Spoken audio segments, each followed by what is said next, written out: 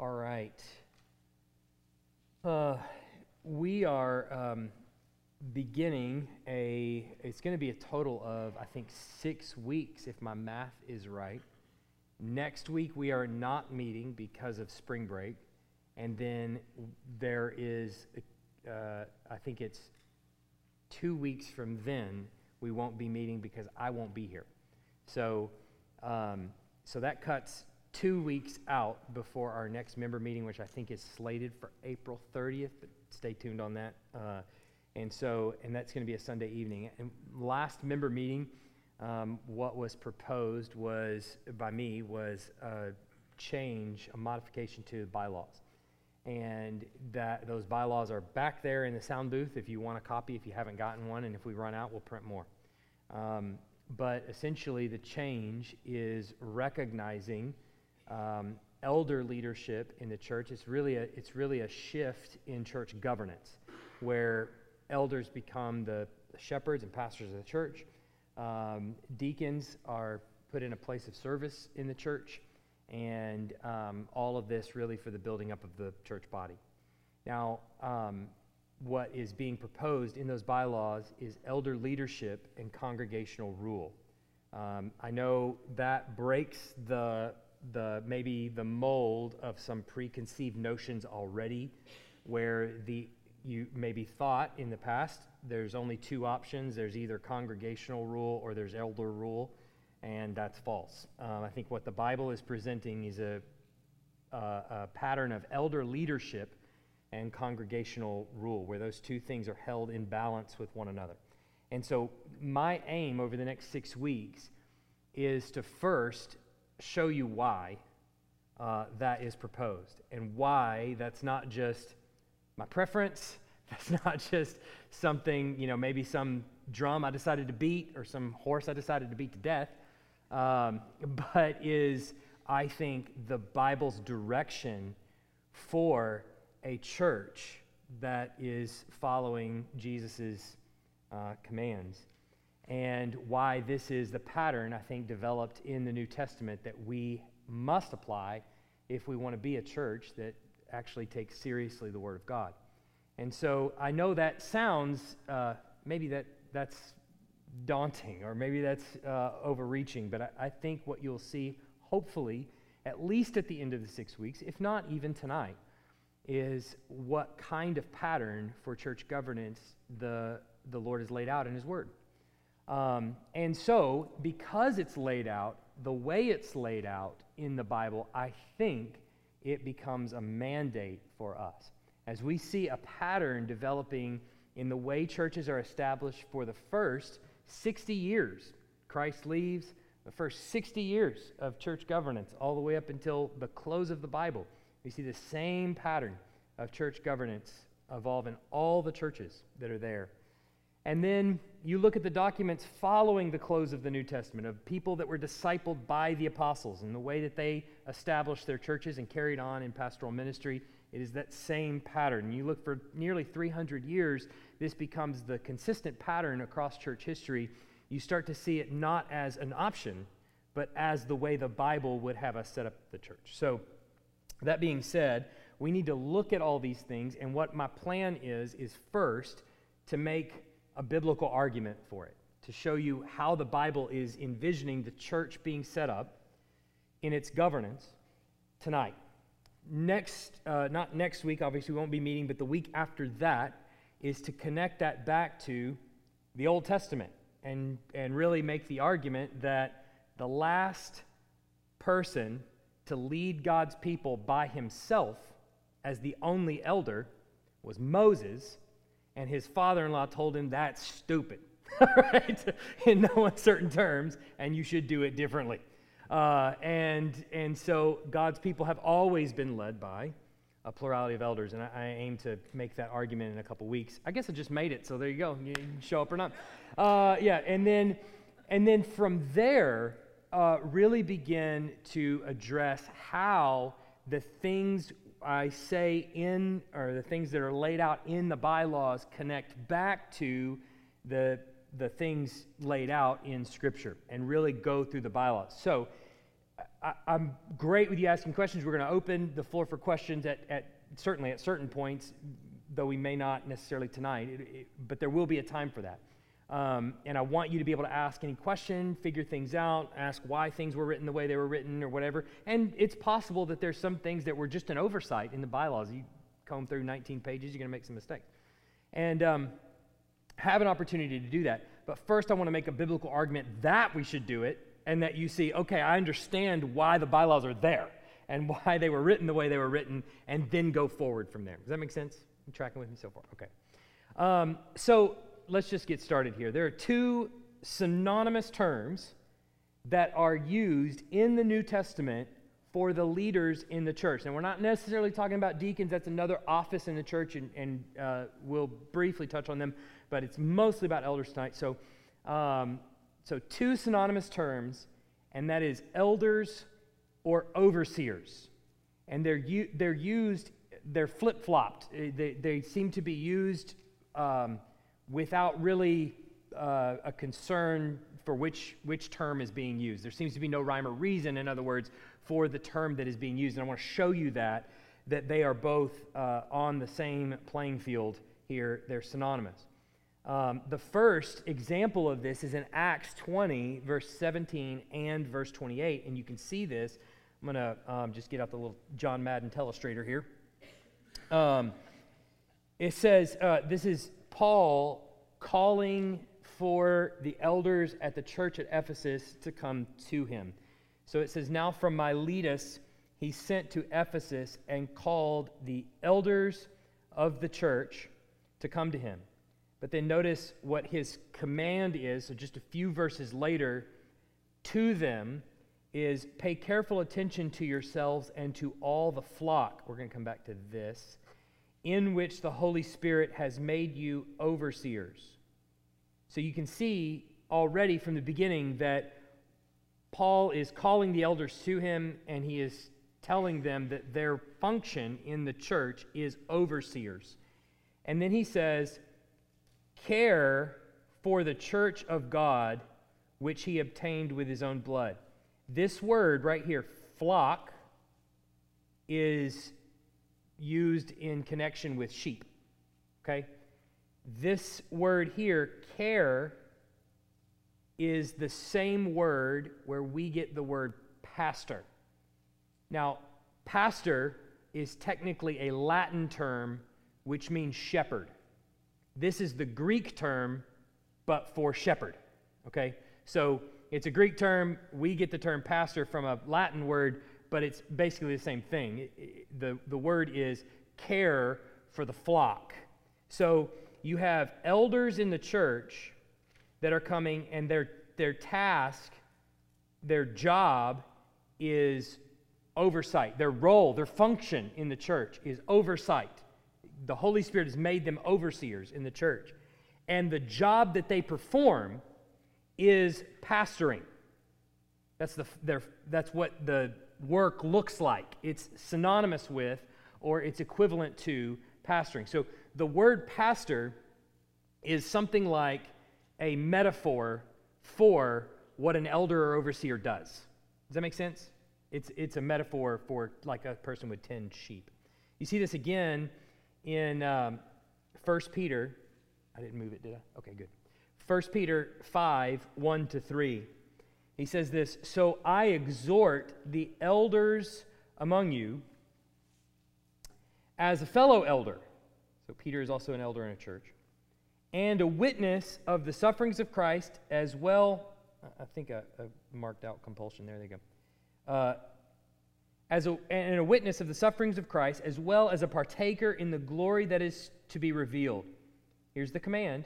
Shepherd the flock of God that is among you, exercising oversight. Okay? Not under compulsion, but willingly, as God would have you, not for shameful gain, but eagerly, not domineering over those in your charge, but being examples to the flock. There's another passage that I'm not going to illustrate it. Sorry, let me go back. But is in Titus. It's verses 1:5, or chapter 1, verse 5, and 1, verse 7. And I want you to look at that. It's on your handout.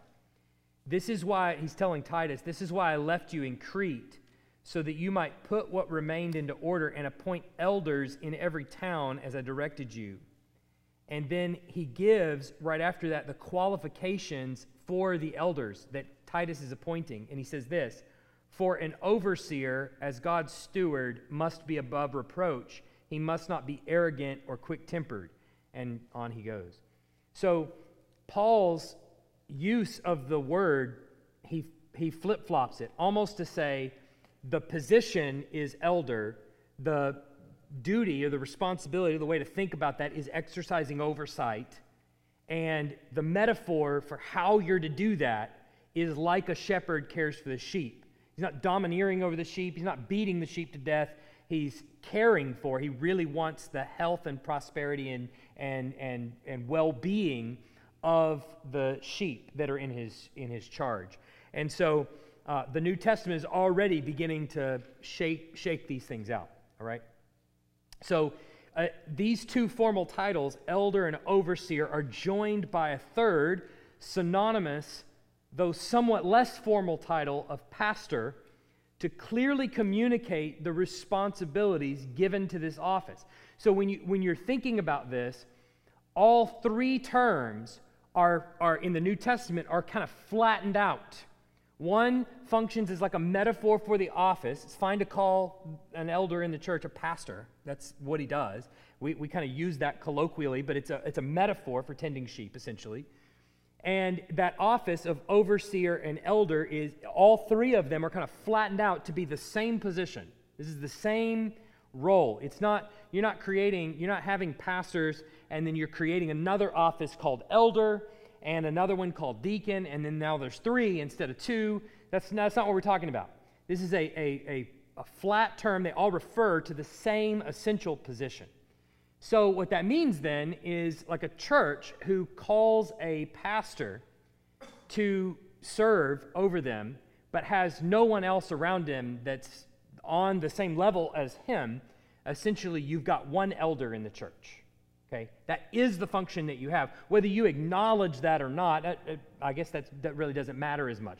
You do have one singular elder as the pastor of your church. Okay, and we're going to talk more about what that means in the coming weeks. But so all three of these terms for the same office are used to communicate what exactly is involved in the role. You can hear in the term elder, even just in the way that it's used and applied to a particular person, the term elder, it emphasizes the spiritual maturity that is going to be required for that office. So we're not talking about people who are, still playing with Tonka trucks, right? Like that's not, and even the New Testament is going to go to great lengths to say we're not to be a new convert. And so the term elder is not just for an older person, though certainly that may certainly be the case. It's not just talking about an older person. What really it's talking about is a spiritually mature person. As Paul will make clear in the qualifications, this is not to be a recent convert, because otherwise they get really puffed up and they think, okay, man, I'm really cooking with grease now. And so then the term overseer communicates the leadership of the church, the direction that they're to give. They are to literally oversee everything that's happening within the church, the direction of the church, where the church's money is being spent, how the church's money is being spent. That's a direct tie to how they view all kinds of things spiritually.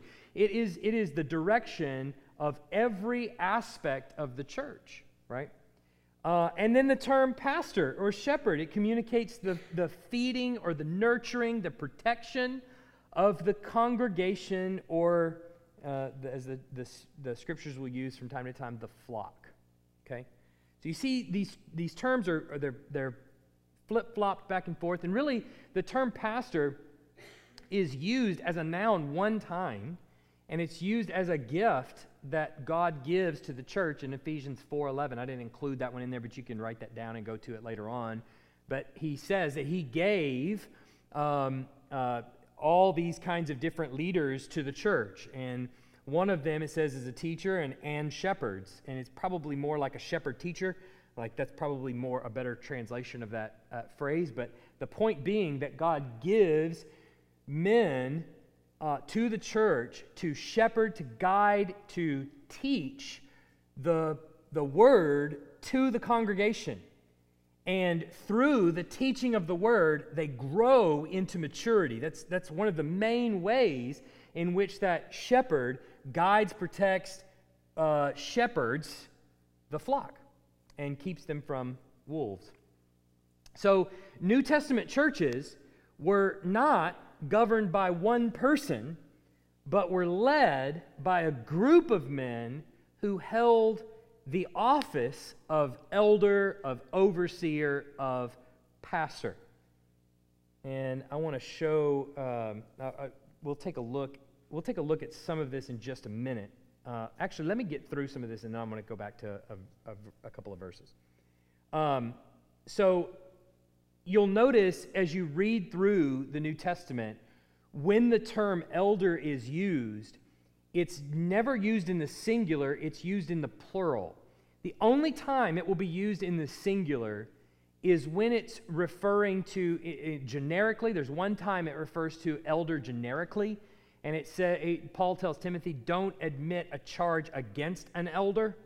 Not meaning to say there's only one in a church, but meaning to say if one is being charged with something, don't admit a charge against that person.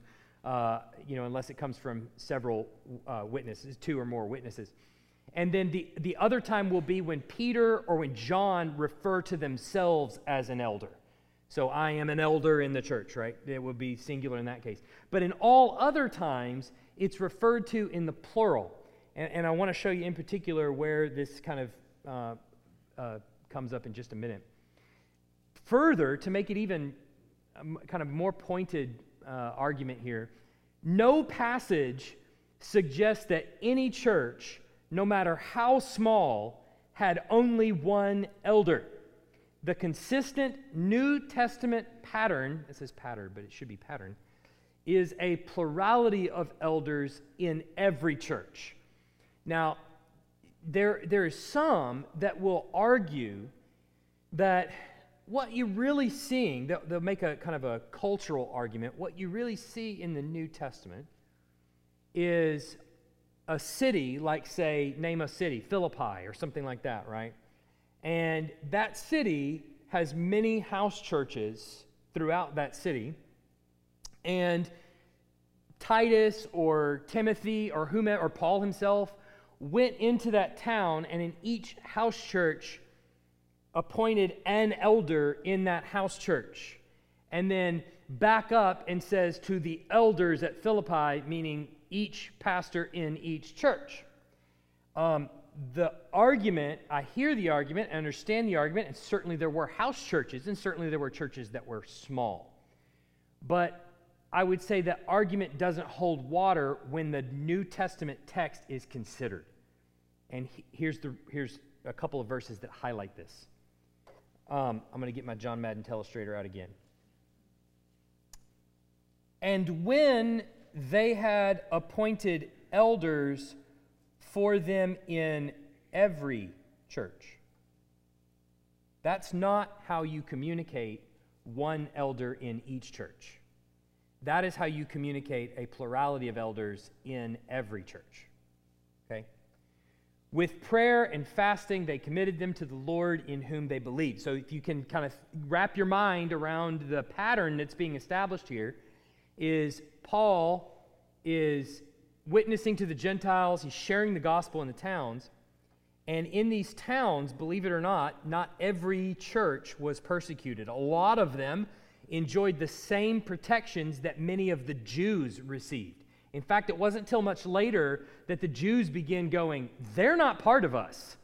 And Rome stopped giving the same protections to the Christian church that the Jews were receiving, and so kind of treated them as a separate entity, and then started to bring down the persecution.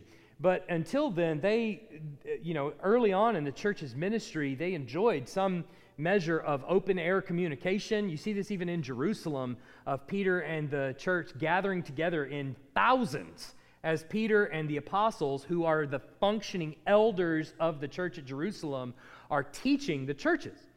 And so they're meeting out in the open air, or sometimes they're taking over whole synagogues, or sometimes they're meeting in halls of Tyrannus, like in Acts. And they're meeting in open air settings and all kinds of things.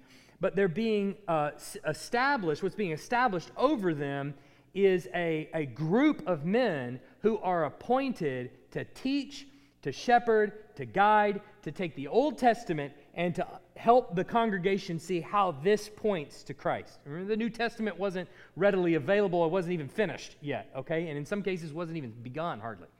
And so they're taking the Old Testament text, they're demonstrating how this text points us to the resurrection of Jesus and how your hope should be in Jesus. And there were certain men in the congregation who were appointed with the task of doing that, and then also attending to the direction of the church, as we'll see in just a minute. And so they're going through and they're appointing elders in each church. And obviously Paul's going to lay out a list of how you go about assessing the elders' qualifications and things like that. But they're appointing many in each church. And then James also gives us. Now, James, the benefit of the book of James is that it's very early. This is so early, in fact, that at least it seems like to me and many other commentators that the book of James is so early that James is showing the Christians still very much meeting in the synagogue with maybe even some Jews that are amongst them, which was relatively common. Because you can imagine a Christian coming from a Jewish background and growing up born and raised as a Jew. What is he going to do? Well, I mean, all he knows is this Jewish synagogue. But now when he goes and he hears the person reading in the synagogue Isaiah 53, what's he thinking? By his stripes we are healed. Amen, brother. Let me tell you what that means, right? Okay, so like there's some relationship between the early Jews and the early Christians when they're meeting together as the gospel is still growing. But James says this, is anyone among you sick? Let him call for the, what is it? Elders of the church. So let him call for the elders of the church. Now think about this.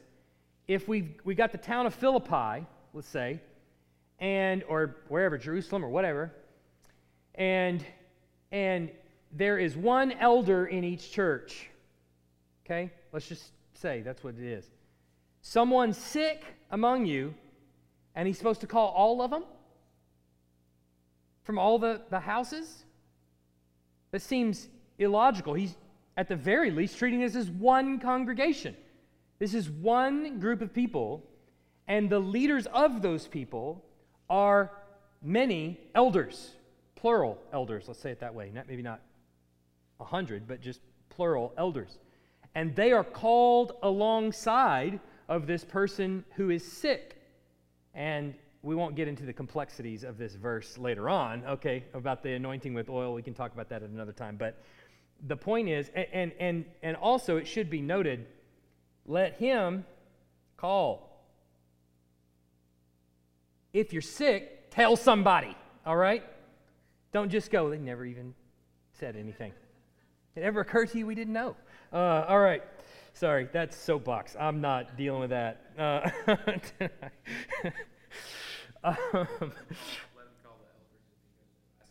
Yeah.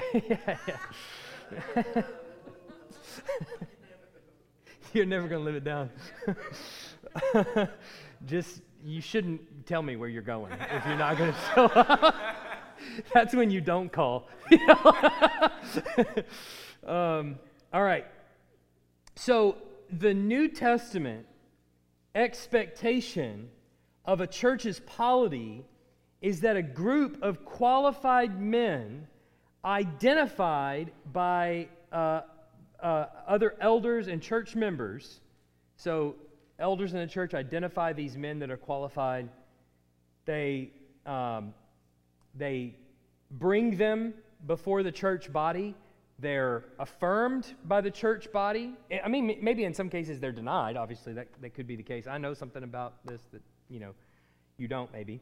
But they're voted on, affirmed by the church body, and they serve as shepherds of the congregation. You tracking? Like how the New Testament is shaping up the body of the church. Okay. So when it comes to the relationship between that and deacons, just like you see with the elders, there's terms, elder, overseer, pastor, that communicate all the functions of their church. The name itself communicates what they do, right? And the fact that all those terms are synonymous, it communicates what they do. The word deacon literally means servant. It's used in the Bible as servant. Sometimes it's used in the Bible as just generically servant, right? Not meaning the role deacon, but just the fact of being a servant. Outside the New Testament, it's used for everything from a courier of a letter, someone who deacons the letter from one place to another. They carry it from one place to another. They serve that letter to someone else. The name itself suggests that they serve the temporal needs of the congregation, thus enabling the elders to teach and shepherd the members of the church. So they handle a lot of the temporal needs of the congregation. Look at Acts chapter 6. I've got that in your verse handout, I believe. Should be on... Where is it? As soon as you find it. I got it on there somewhere. What is it? Page 4, I'm being told. Yeah, midway down. Page 4, midway down. I want you to take note of a couple of things here. It says, "And the 12 summoned the full number of the disciples and said, 'It is not right that we should give up preaching the word of God to serve tables. Therefore, brothers, pick out from among you 7 men of good repute, full of the spirit of wisdom, whom we will appoint to this duty. But we will devote ourselves to prayer and to the ministry of the word.'" Now, I want you to pay close attention to what's happening here. As I said, the original 12 apostles who are called out here in verse 2, the 12, of course, minus Judas, added Matthias, but you get the idea. Those 12 serve as the original elders of the church at Jerusalem. And the reason we know that is because the function that they're serving in the church is the exact same that we're going to see in a minute, that is what pastors, elders, shepherds, overseers are supposed to be doing, okay? And how they serve the church, how they protect the church, how they guide the church, and how they lead the church. Now, some take this message here from Peter and from the 12 to say, we only want to open the Bible and we want to preach the Word of God on Sunday morning, and then and that's it, and then pray, and that's it, and everything else is left up to everyone else. We know that's not true, because in the previous chapter, Peter and the apostles have seen fit to position the church in Jerusalem to sell possessions, bring their money in, and we're going to distribute that to the poor in our community. And why do they do that? They do that because the preaching of the word has mandated for their congregation, this is the direction we need to go. So Peter and the apostles, who are elders in the church at Jerusalem, are determining the direction of the church, the ministerial direction of the church. Another example of the ministerial direction that they're taking is they are serving food to widows. All the widows are getting a daily distribution of food. But the problem has arisen that some widows are being left out because of just a lapse in oversight. Somebody's not watching the mashed potatoes when they're put on the plate and who they're going to.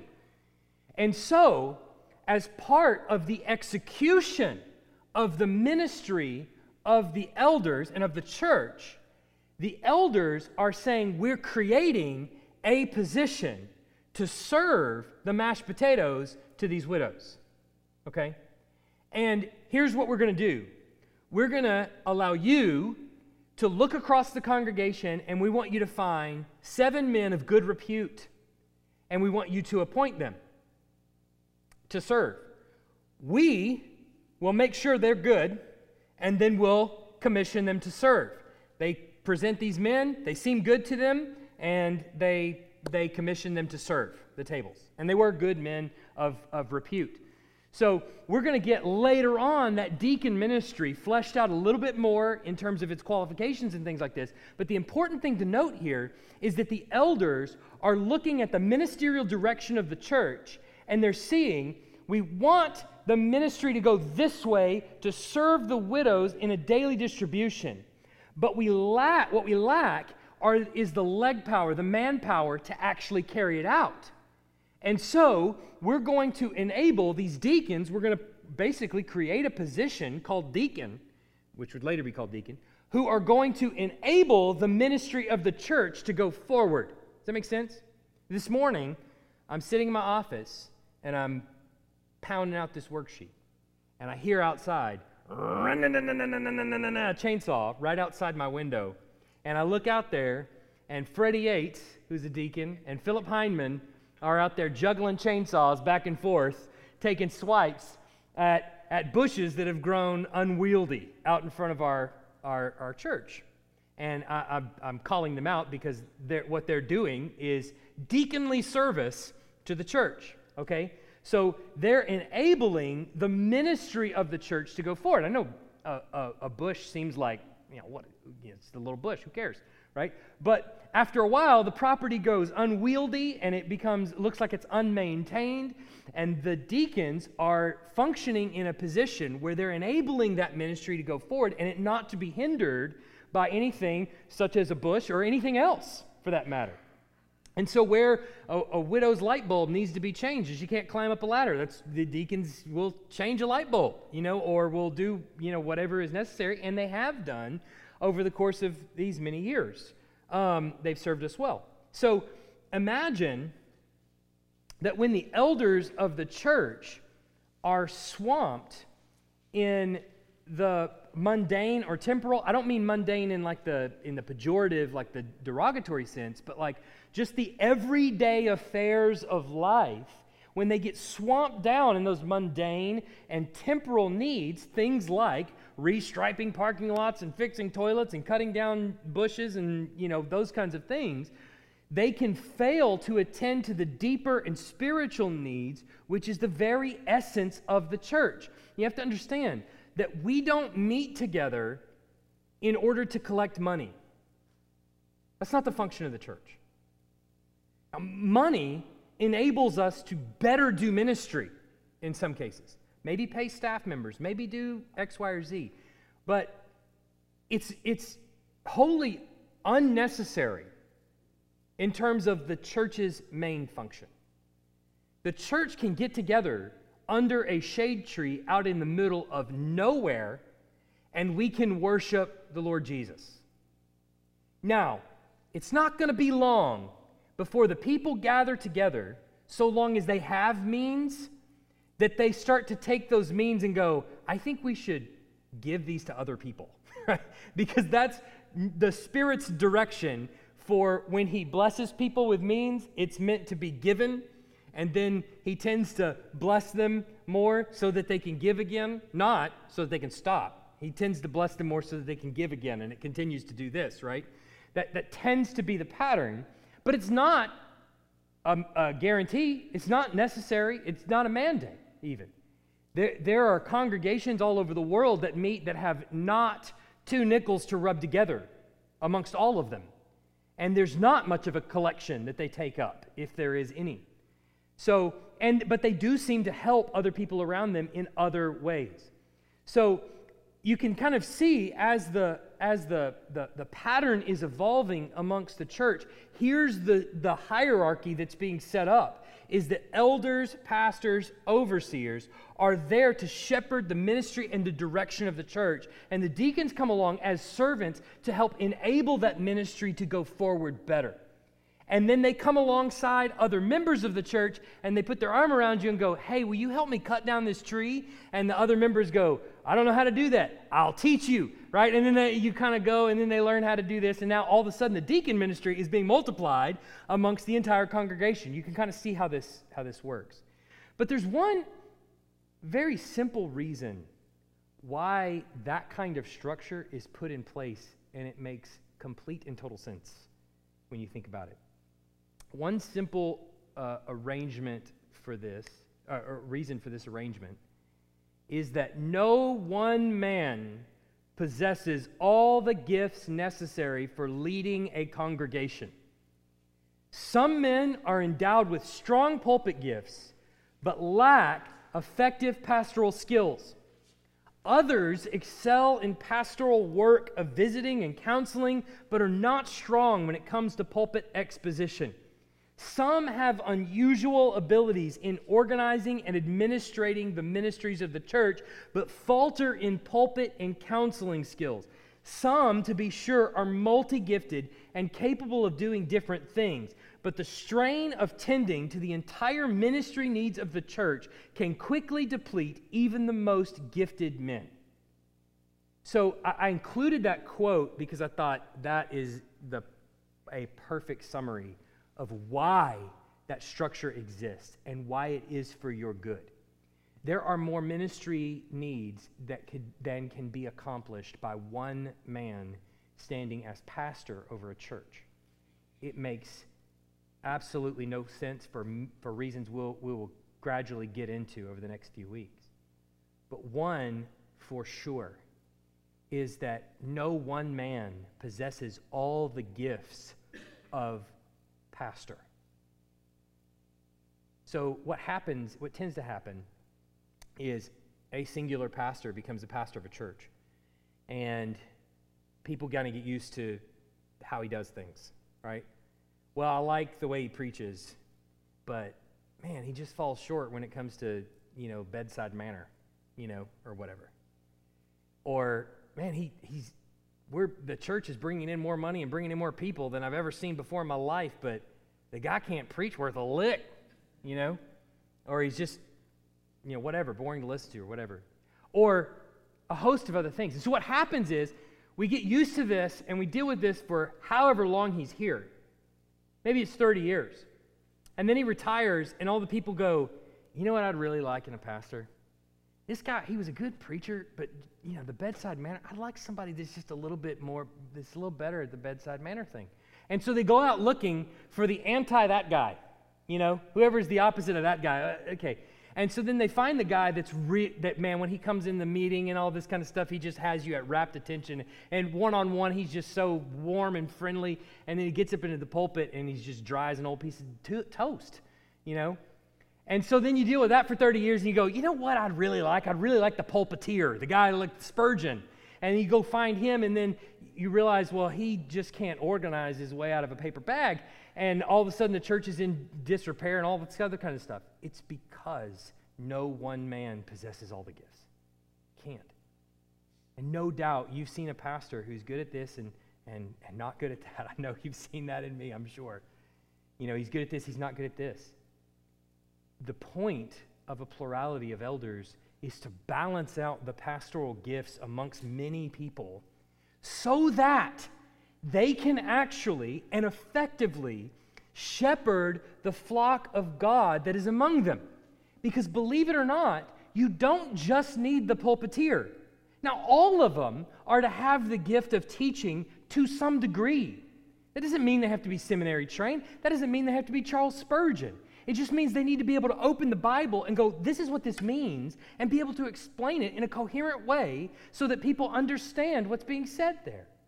They have that gifting of teaching you without having to be Charles Spurgeon, okay? But what it does is it balances out those gifts, and what is the purpose? Well, so that they can fulfill the purpose of an elder, which is actually not to come over you and say, no, you will do it this way, or, oh, you're going to buy a car? Well, you got to submit the car payments to the church so we can be sure that you can. No, it's not about abuse. It's not about those kinds of abusive tactics, which may be done in some churches by some elders. But that doesn't excuse the clear direction of the church as being a plurality of elders that's meant to minister effectively to the congregation as a whole. And there's going to be some people that are elders that you have better relationships within others that are going to come to you and have more of a pastoral relationship with you, maybe than some other elders do. But the point is, you're being ministered to where maybe if there's just one guy, you'd be forgotten altogether. Right? It's meant for the benefit and the building up of the body, not the squashing of the body. And believe it or not, it's not about power either. It's about diffusing the power. Let's play this out for 30 years. Let's say I'm here for 30 years, which I hope is what happens, or more. And I'm pastoring the church, and some of you, I'm not saying who, might not be with us any longer, might have progressed to the next Sunday school of heaven, who knows? And all the people here are here and knowing what they've got in the pulpit, right? So they are more or less, you might call them, they're Michael people, right? Like they're like, we're not here in spite of the pastor, we're here, we know who's pastoring us, okay? Okay, so let's say that happens. So in 30 years, let's say I look across the sea and whatever I want to have done, I'm pretty sure the vote's going to be 100%. How dangerous of a situation are we in then when one man is able to take however many people are here and get whatever he wants done? Without consideration of whether or not this is scriptural, whether or not this is a biblical direction, whether or not this is even good for the church. I think we should build a $6 million building. If we build it, they will come. And then we just take out a $6 million loan with 30 people that are all over 80. And we're all standing around going, I know we're on a fixed income, but the Lord will provide, right? And now we're in $6 million of debt, and you know what? Who cares? We won't pay it off anyway because we'll all be dead, right? So, do we want to be in that position? Absolutely not. And let me tell you, I've served in a church where the pastor had been there for 35 years. And he was the only pastor in the church, and everybody knew it. And he could do whatever he wants. Now, granted, he's a good guy. He's a God-loving guy. And he doesn't want to lead the church in a bad direction. But the point is he could if he wanted to. And if his mind slips just a little bit, he might, right? Before somebody has the nerve to come up and say, we think you have dementia. And, right? He could. So, what forestalls all of that? It is a group of men that come around him that are mature, godly men that know how to handle the word and say, Pastor, that's not wise. And can balance out that power, that authority. But beyond that, believe it or not, there's not a whole lot of power that's really at stake here for me to grab, right? Anyway, I'm not a prosperity gospel preacher. I hope you know that. And if I ever start passing a boot for my own coffers, I want you to fire me, all right? Please do. So then what do elders do? we're going to go through this relatively quickly, but what do elders do? The duties of elder in the New Testament are best summed up in a fourfold manner. The first is doctrine. The primary biblical qualification that distinguishes elders from deacons is that the elders must be apt to teach and be able to engage others doctrinally. Again, that does not mean that they have to be Charles Spurgeon. That simply means that they have the qualification of teaching. Now, put these two things together. The elder is charged with being able to teach. And then later on in 1 Timothy, same book, where Paul makes this qualification, and I've got the verses listed there. We're not going to read them just yet, or right now, but you have them there in front of you. Paul gives this exhortation to Timothy. Here's what the qualifications of an elder are, and they have to be able to teach. And later he will tell Timothy, take the word of God that is able to train in righteousness the man of God so that he's fit for every good work. It's able to correct him, to reprove him. Why? Because that word that you're preaching is breathed out by God. So, the reason the elders have the responsibility of teaching, and why you can't have a church that is really and truly led by a group of people that are not elders and that are not qualified to teach, is because the Word of God is what shepherds the people. It's not actually me. I mean, it is in some respects, but the way that I'm guiding you is by a directive from the Bible itself. And my agenda is to take the Word of God and open it in front of you and read it and explain it, what it means. And the direction that I see the church going, the direction that we want to go, is founded here. And we go this direction because the application of the Word takes us in that direction. That's why Peter and the apostles are feeding the widows. That's why they're taking in money and distributing amongst the poor among them. And the reason they're doing that is because the Word of God has pointed them in that direction, and Peter and the rest of the apostles are overseeing that direction of the church. So, what happens normally is in many churches, they have the one singular pastor, and then they have a board of deacons, which actually function more like a plurality of elders. And those elders, which are called deacons, now serve as what we would say is a check and balance against the pastor. But the problem with that is they can't actually lead the church except in carnal directions, because they're not taking the Word of God in front of the congregation and shepherding them through it. They're just going, I think it would be good to have red carpet. Let's put it to a vote. But that's not what the Word of God is doing. And that's not what the function of an elder is really supposed to be. But that's the character it takes on in the church.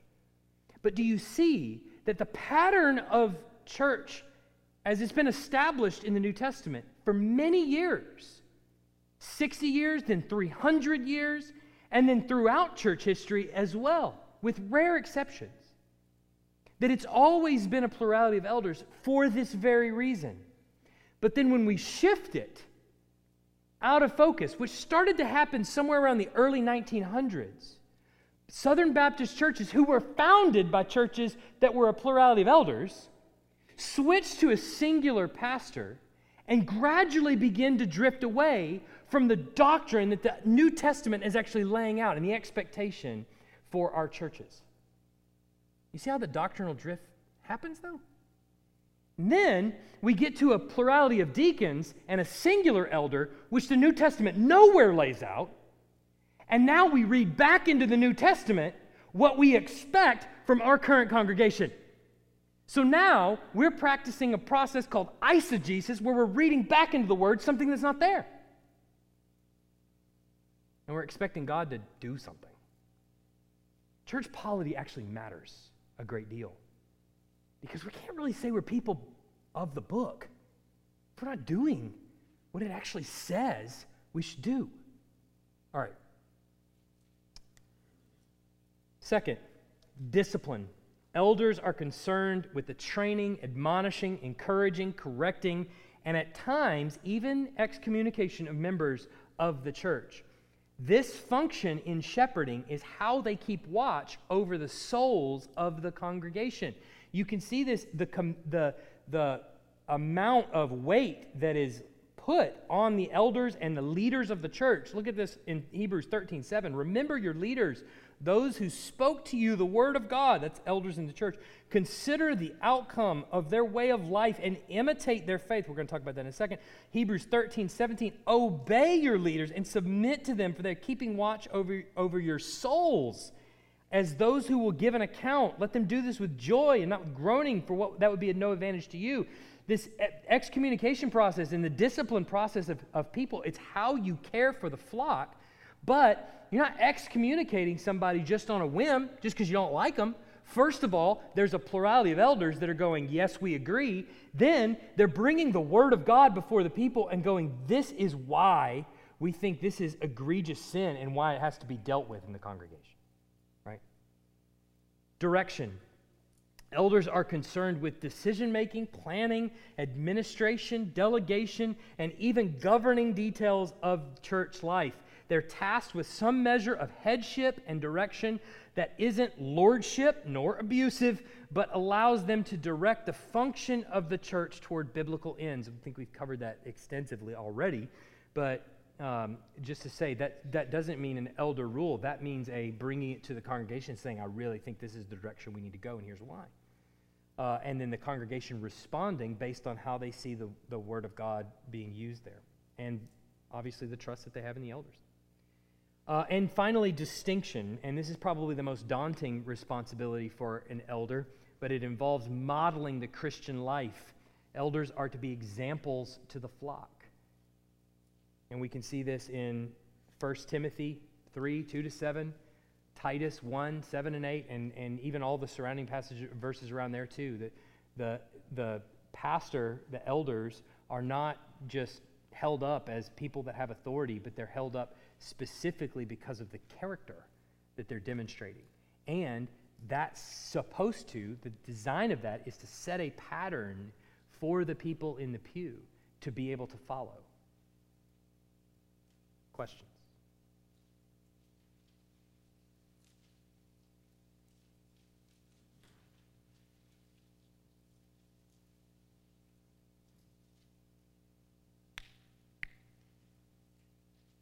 Oh, let's vote. I'm just kidding. Yes, David. So in the verse in Hebrews 13:17, some people are, The word there, obey, is not the strongest word he could have used. The strongest word, obey, that would be translated obey, would be like without question, right? Like a soldier obeys his drill sergeant or his sergeant or something like that. The word obey here is, the connotation is by listening to a well-reasoned argument. So it's a submission to, they have the floor, they're going to argue the biblical position, and there's a measure of trust that I have with them. There's a measure of, I need to see your logic here, that it's coming from Scripture. But the design of that is through a well-reasoned presentation from the Scriptures, we would say, for this biblical direction, we should be persuaded. So it's not that the congregation is just what's the word? Just a rubber stamp. Yeah, it's not just that they're a rubber stamp on the thing. It's that they are putting a great deal of trust in the elder body. But they are expecting that whatever the direction be, that there are reasons they had for getting to that place. And that they are godly people, and they're coming from godly places, and they should be able to explain those places. And given that they can explain those places, more often than not, we're going to trust them. There may be situations where an elder is presented before you, and we're saying, check and make sure, congregation, if you know anything, let me know, that's something that I don't know. And you go, hey, I happen to know that, he engages in, dogfighting on the weekends or something, and you're like, well, that's not good. We didn't know that. So, he's disqualified. So there may be times where you kind of go opposite of rubber stamp. This is not good. We're not doing this. But on the whole, we're leaning towards trust, and we're wanting to trust the elders because of the position that they have. That's kind of the idea that's presented there in 13:17. Yeah. Terry Mobbs. Yeah. So how would you do that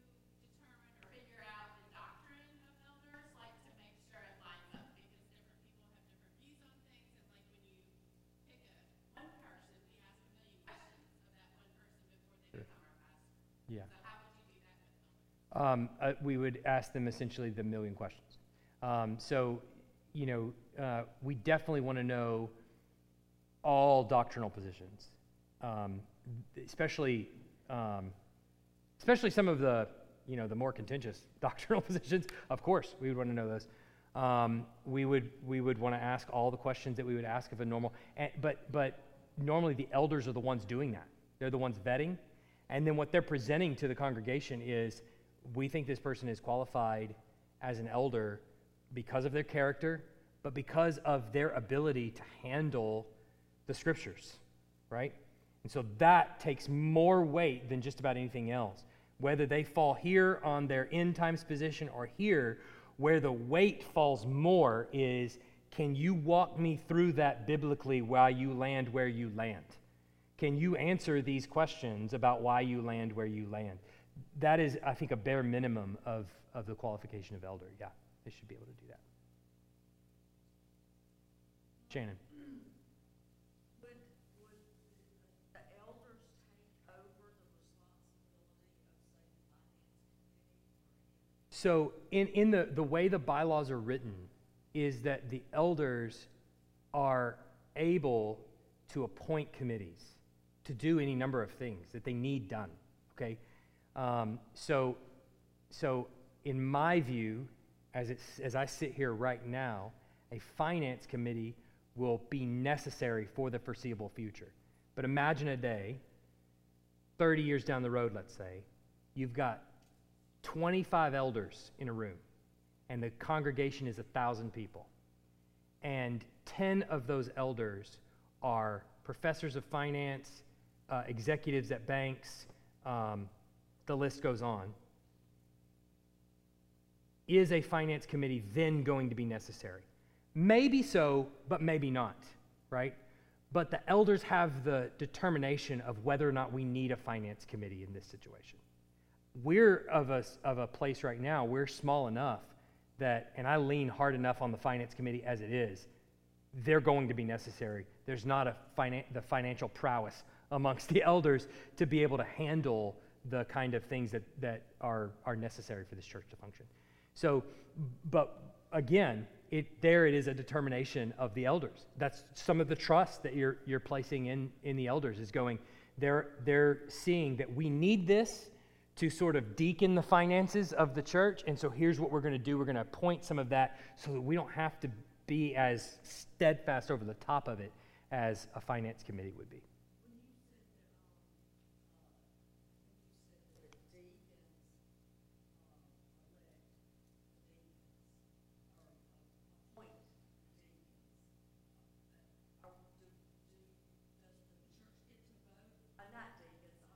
The elders.